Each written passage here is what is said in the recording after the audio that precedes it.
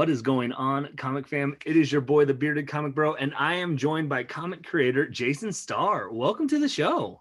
Hey, thanks for having me. Yeah, I'm so excited.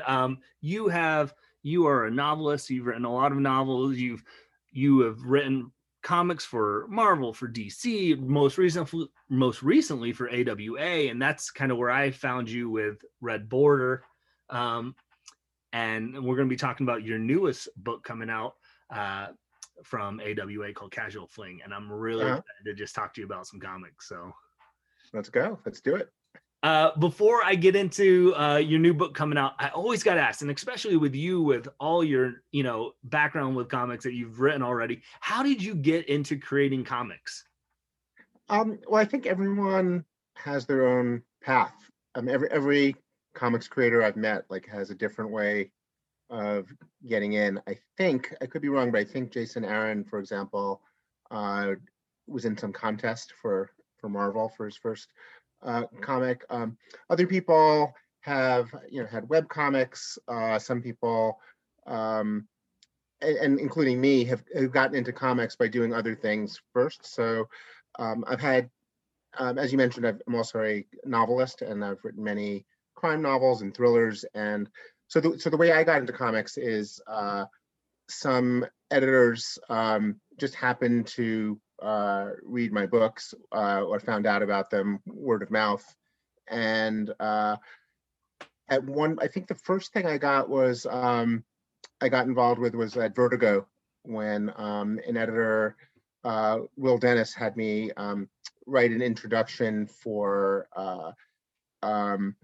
which one was it first? For Brian Azzarello's comic, 100 Bullets. So there was one, each issue had a different writer, crime writer, writing an introduction. So I was one of the writers who wrote an introduction to that. So then I got to talking to Will, and he was starting Vertigo Crime at that point. So he was open to pitch, he wanted in particular crime writers to pitch ideas. So Ian Rankin, who's a crime novelist, ended up writing one. Me and some other crime writers, and there were a lot of comics writers as well. But so that's sort of how I got into it. So they accepted one of the ideas. But at the same time, I met some other editors at DC. Azzarello got me involved in a comic he was doing there, the Doc Savage Batman Avenger mashup, and I was writing the Avenger, not the Avengers, the Avenger Benson stories in the back. They were little 10-page stories that ran along with the main stories, and then I wrote on some of the main comics as well. And I did some more work at DC. Then around that time, I met Ed Brubaker, similarly because he had been reading my books, and he put me in touch with some people at Marvel. And so I started working with Axel. The first thing I did was a Punisher Max issue. After Garth Ennis had his long run, and there were some other crime writers. I think Victor Gischler worked on that. I believe Greg Hurwitz worked on it, and then I wrote one. It took a long time for that one to come out, but once it did come out, some other editors at Marvel got interested, and that's how I wound up doing Wolverine Max, and then some other graphic novels that I've been they had to pitch the old-fashioned way, just going cold to editors. And it never ends. I think the misconception about breaking into comics and writing in general is that once you have your break, that's it. That's it. People want to know how you got started. I think every writer I know, and definitely for me in particular, getting started never ends. You always have to pitch your new idea. Yeah. So to this day, I'm approaching editors, some of them cold, and I introduce myself and talk about what I've done. And maybe it helps that I've written stuff, and it it might get me a little bit of an entree, but it's still really competitive. Everybody wants to work in comics. So I think the attitude you have to have for breaking in is to be unconventional. Like you don't know, there's no one way to do it. It's usually not as simple as like, hey, can you just introduce me to an editor? It usually doesn't work that way. Like you have to have some sort of track record yourself of producing stuff. So, I mean, if I was starting out now, like I would and in comics in particular, I would definitely be trying to do like web comics, like webtoon stuff, like anything you can get out there where you could start getting fans and some buzz going. And then when you approach an editor, you have something to point to. Hey, I've the guy who's been writing that. Yeah. So I think, you have to be sort of unconventional and try different things. Yeah. I like it because you're like, it's, I always ask, like, how'd you get into comics? And it almost sounds like, how do you stay in the comics then too? Because like it's, like you said, it's a constant continuing to do that. So I discovered you through Red Border, and loved the book. And it was, now correct me if I'm wrong, it was one of the initial books when AWA was doing their first kind of wave launch, right? Yeah, they did. They launched with 4 titles, and Red Border was one of them. So how was that connection then, from kind of working with Marvel and DC then to kind of getting connected with AWA? Where did that kind of start from? One of the founders of AWA is Axel Alonso, who is the editor-in-chief of Marvel. So when Axel was setting up AWA, I forgot who reached out to who, but we connected, and we had worked together before on Punisher and Wolverine, and he was open to hearing pitches, but you still have to connect with the right idea. So that's you still have to come up with the idea and make it work.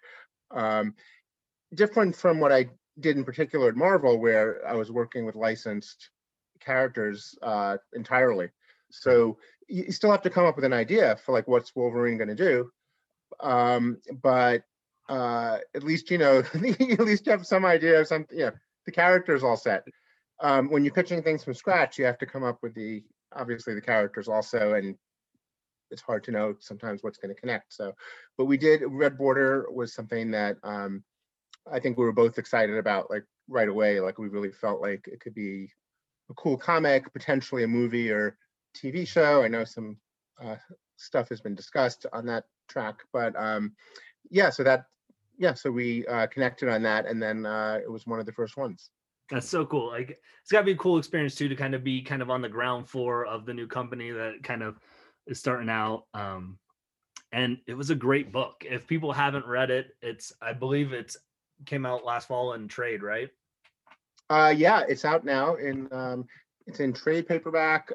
It came out in 4 issues, and then it was collected as a trade. All of the AWA trades have done really well, and Red Border is like a top 40 bestseller, so which is like amazing considering they're an indie publishers, and this was like their first wave of graphic novels, and I believe like all 4 books were I think they had 5 books in the top 40, so that was like really that's neat. So because I know you started working on Red Border early, obviously before it launched. How soon from the time frame from Red Border were you working on your new book, Casual Fling?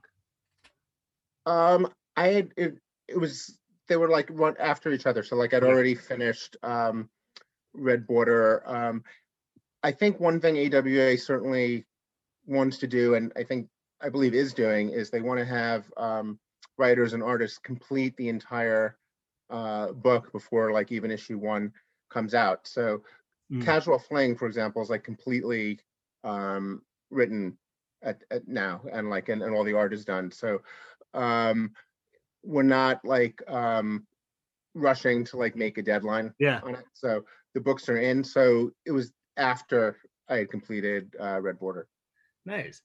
That's so cool. So we jumping in now into Casual Fling. Tell people, what is Casual Fling about? What's the elevator pitch of it? It's an erotic. I haven't really practiced this elevator pitch, so like this is my first chance. First time for everything. It's an erotic thriller about it's about a marriage. It's about a woman and a man that've been married for about 8, 9 years, I think I said. And they have 2 kids, and they're kind of like at a place where they're, I think where people typically find themselves in a marriage, where like things are good, but they're not great. The stress of life is getting to them, and she makes a decision to have this fling, and things go like way off the wall after that. And it's sort of in the tradition of Fatal Attraction. I mean, that was a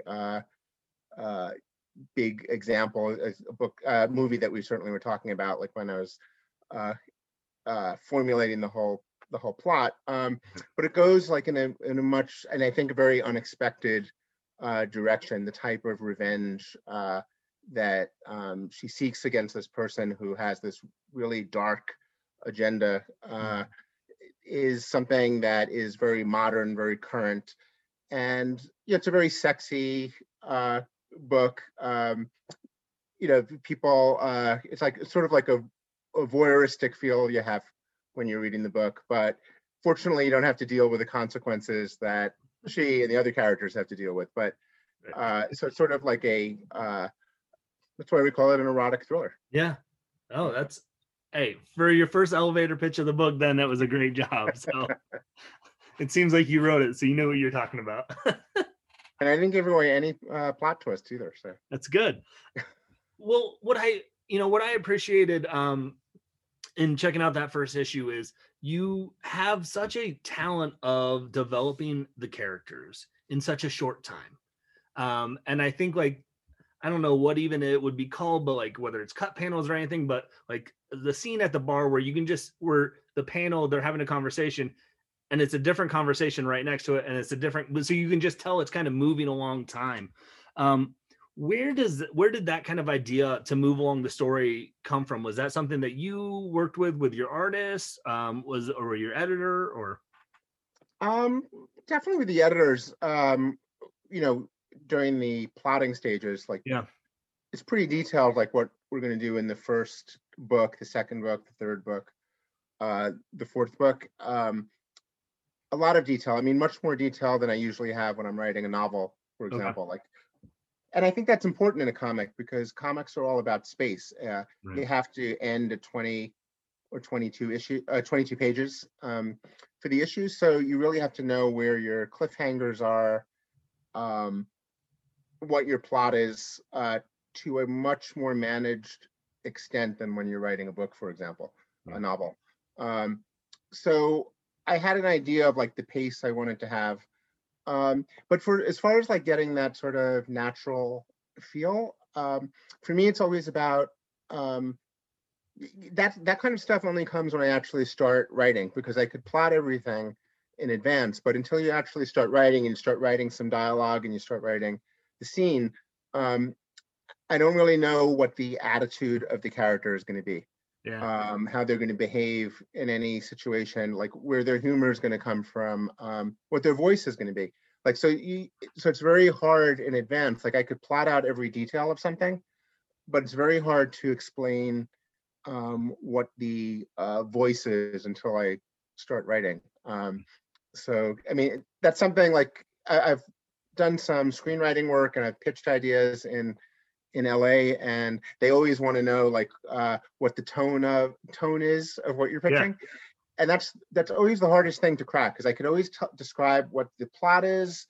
Sometimes just to describe a tone, I have to say, compare it to something else. It's like The Sopranos meets, to give a sense of the tone, because I don't really know what it is until I'm actually writing something. Yeah. Until the characters, come to life, sort of. But dialogue comes natural to me, so that part is comes more easily to me than the plotting. I think I've gotten good at over the years, but that always takes more planning than the dialogue. The dialogue is always more organic, and it just happens. Well, it's so funny that you mentioned that. I think it was in issue 1 of Red Border. At the back, you kind of had a letter in you were talking about some of the stuff that was going through. You're like, listen, if something in this book offends you, don't blame me. It was the characters. It was their voice, because I just take it where they take me. And I thought that was brilliant. So when you brought it back into this, that was great. Well, that's just in case a family member reads it or something like that. Yeah. But I really thought, like, because you, especially with a comic, you have such a, like you said, you have 22 pages usually, like you have such a short time to move the story along. But if you don't get that pacing right, it can feel like we're not invested in the characters. Why did this character make the decision that they made? Because there's not enough. And I think you did a really good job of the dynamics of the marriage, of the family situation, the work situation, that that page, like I was talking about with the bar scene, it moved that story along well too, to get it to the point where you go, okay, I see where you're taking us here. And so I just think that was really cool to find. Yeah, I mean, it's different. I mean, you're talking about Red Border, the previous comic they did for AWA, and that's much more of a action driven story. If you compare like the first issue of Red Border to the first issue of Casual Fling, it's very extremely different. I mean, Casual Fling might be more similar to some of my novel psychological thrillers I've written. So in Red Border, I could rely on the action. There's basically like a big chase going on. I mean, they're just trying to get away to the border. There's the cartel after them. Like, you don't know what's going to happen. Then there's like a surprise at the end of the issue that takes it in another direction. Here, it's the psychology. It's the family dynamics. It's a decision that the main character Jennifer's making. It's about these details that are very precise, and I can't just rely on action. So there has to be intrigue and suspense in the dialogue scenes themselves. So it's very, how they end. There's an element of mystery to it that isn't in Red Border, because Red Border is more of a thriller. This is like more of a mystery. So you wonder, like, what she meets this guy, and you wonder what his agenda is. Right. So that's where the suspense is coming from. So the suspense comes from like a different place. And I have to think of like I think you hear some sirens in New York City in the background. Yeah. But yeah, so the suspense comes from it's psychological suspense, a lot of it. But the challenge writing a comic is, how do you make that visual? And I think Dalibor with his art did a great job of that, like just really noir sort of vibe to it, but also like cold, foreboding. Like you get a sense in the and the colors with Marco Lesco, like the just in the visuals, like you get a sense of foreboding, sense of not doom, or just at least like trouble that's like coming down the line. Yeah, no, that's great. So what is your process, and how is your process different from writing a novel to writing a comic? Well, one is definitely the amount of pitching and planning I have to do beforehand to write a comic. Comics are almost always extremely collaborative. So you're collaborating with the editors at first, and then the artists. So there's more people involved, more voices. It's more collaborative.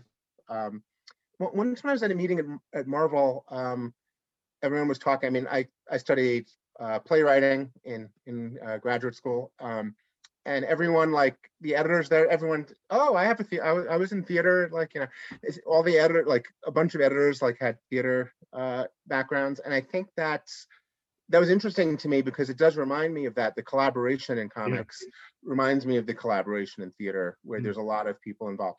Very different from writing a book, where it's just me in my own head.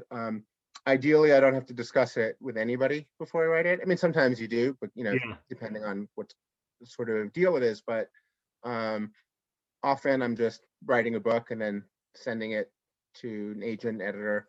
And I don't have a whole team with me. So it's I mean, for me, it's nice, ideal, in a perfect world, to do both. Like I could do something that's really internal inside my head.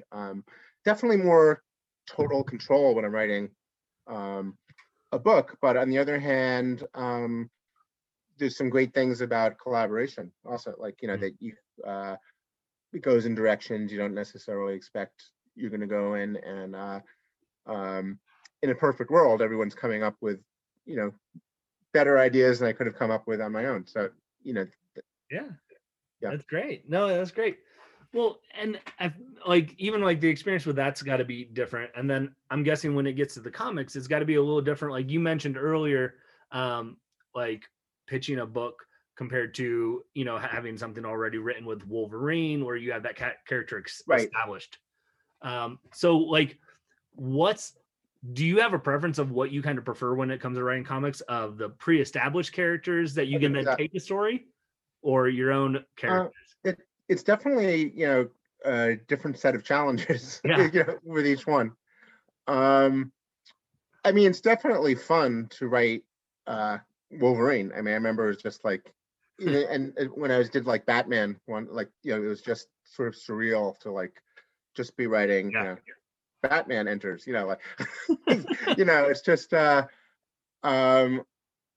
it's definitely like playing. What do they call it? Like playing with the toys. Playing with someone else's toys. Yeah. So and if there are iconic characters, I mean, I wrote some tie-in novels. I wrote the books to the Gotham TV series. I used those characters. An Ant-Man novel that was a tie-in to the movie.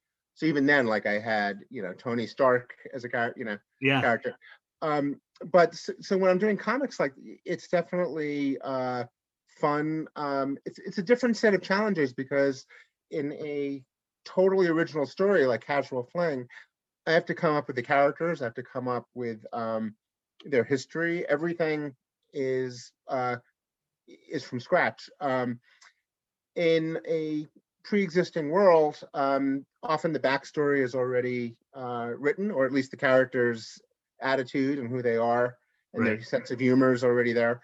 But the challenge is doing something fresh that hasn't been done before, because you're going to, you'll definitely hear it from the comics fans if you don't, if you do something that was already done, or, I mean, you're never going to please everybody. You're never going to take it in a direction that everybody wants to go, but you definitely have to do a lot more research on the history of the character, and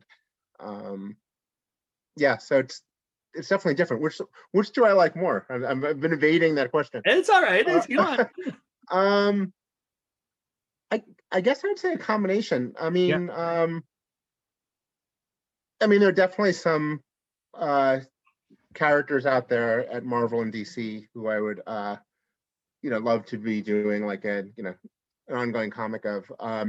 But barring that, I think like coming up with original ideas is great, and there's also more control over the rights to the project. Obviously, like there's more potential for like a movie or TV deal if it's your own idea, if you control the IP. So So, well, I mean, like you said, you've gotten to write iconic for DC being Batman. You got to write iconic for Wolverine. You said, like, is there someone that you haven't gotten to write for that you would like to still write? For DC, you mean like a character for DC? A character for like DC or Marvel, or oh yeah, like I think I'd be great doing Deadpool. I just think I would be a great match for the pop culture references, the darkness, sense of humor. I know I could do that. I mean, I've done a little Batman, and I did the Gotham origin story when I wrote the novel, but I'd love to like lean into either Batman or like some of the darker characters, Joker. That would definitely be right up my alley. That's so cool. So, well, circling back real quick then to Casual Fling, you said at the very beginning that with AWA you guys have everything written. So Red Border, I know, with 4 issues. What's the length for Casual Fling? 4 issues also. Yeah. Okay. Yes, the same amount. I think most of their original, I mean, their miniseries have been 4 or 5 issues. Right. Well, again, thank you so much for just taking time. I don't want to take up too much of your time, but Oh yeah. do you have anything else that you're working on that you want to talk about, promote, or anything else that you'd like to just to share before we wrap up? Yeah, I have a new novel coming out in the spring also. It's called Curved Glass. It's a alternate reality thriller that I'm really excited about. You could check out my website, www.jasonstarr.com, very easy, just my name, or follow me on Twitter and Instagram, read about the book. Yeah, I always have new projects in the works, kicking around some new comics ideas, working on a TV show based on one of my books. Has been in development for a while, but seems to have some momentum now. So I've been working a lot on that and just keep grinding. Awesome. Well, so you said your website, and I'll have the links below. Where else can people follow you to kind of stay up to date with what you're doing? Twitter, Instagram, Jason Starr Books. Just I'm there. Awesome. Well, gang, thank you so much for watching this video. Thank you, Jason, so much for just taking some time to Yeah, talk no, about your anytime. novels and your comics with us. And Casual Fling, it drops, I believe, February 10th. 10th. Yeah. Yep. So if you're watching this, make sure you go to your LCS and pick it up on February 10th. Yeah, there's 2 covers. There's a variant cover by Mike Giotto also. Yeah. Nice. Well, gang, with that being said, hopefully you can find some time to curl up, grab a book, and nerd out. Peace.